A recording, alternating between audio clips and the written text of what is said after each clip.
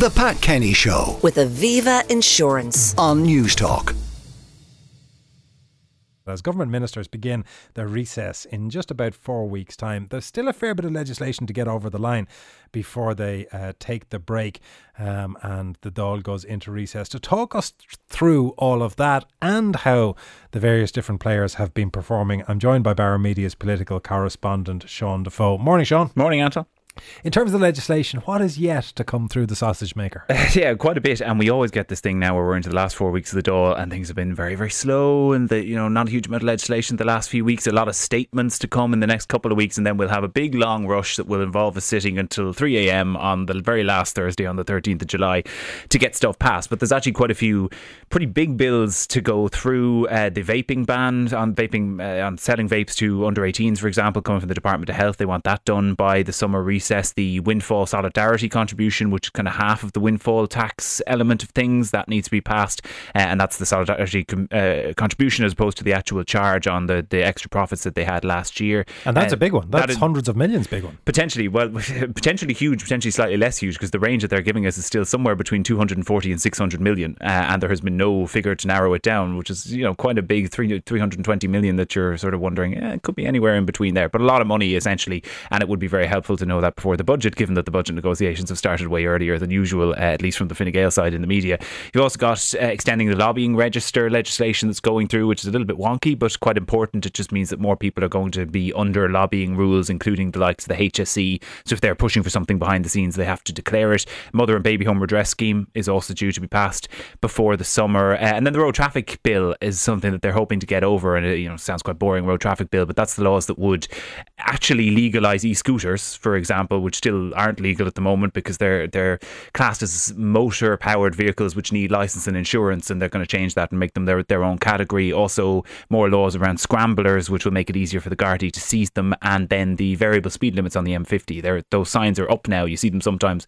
Traffic is bad, that it's go 80 instead of 60. It's actually not law yet, but that should be passed by the summer recess. And then some other ones that I think we're going to end up talking about quite a lot. One we've been talking about for absolutely years, and hearing Shane Ross on News Talk Breakfast this morning, I was reminded of it, was the Judicial Commission Appointments Bill, to set up the Judicial Commission to actually start appointing judges instead of politicians. And then the Criminal Justice Miscellaneous Provisions Bill, which contains a whole load of stuff from the Department of Justice, including creating a standalone offence of stalking for the first time, longer jail sentences up to life in prison, I think, for people who are convicted of conspiracy to commit murder, and then as well standalone offences when it comes to the likes of strangulation and suffocation, in a bid to crack down more on domestic violence. So a whole lot of stuff that they're trying to get done before the recess. Not guaranteed that all of that will get done, and there's more as well, other bills that are getting through European legislation, for example, but a lot to get through in the next 4 weeks. If that is the legislation, what about then the legislators? If we're looking at the last year that has been, let's start with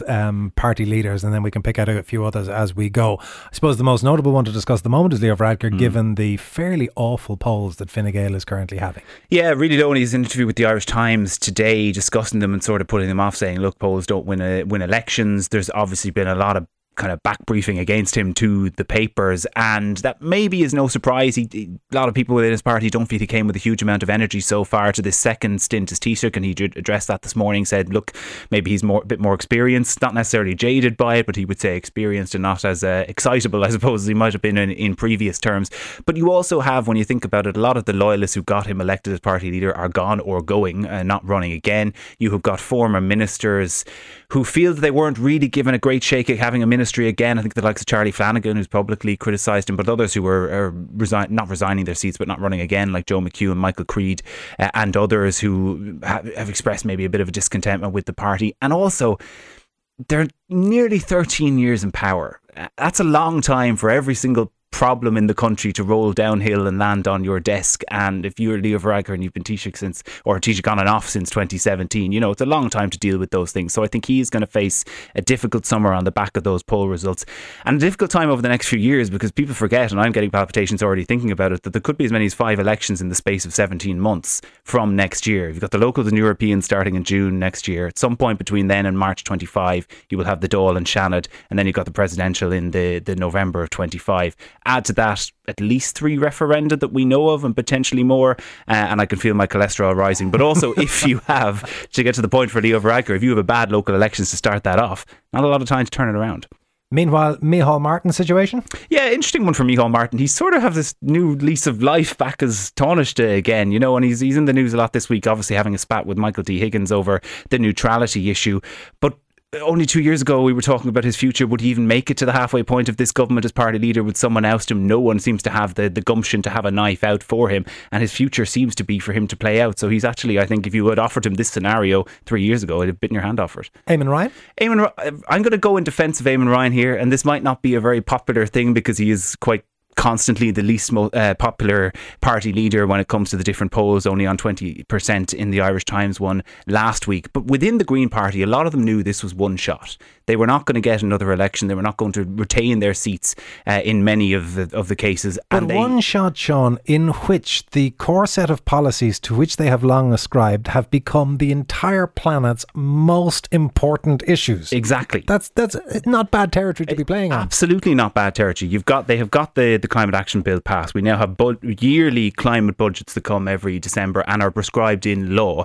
You've got other areas that they are succeeding, like the Climate Action Plan, where they have put this 25% reduction on the agriculture sector. As unhappy as the agriculture sector is about that does have to be met.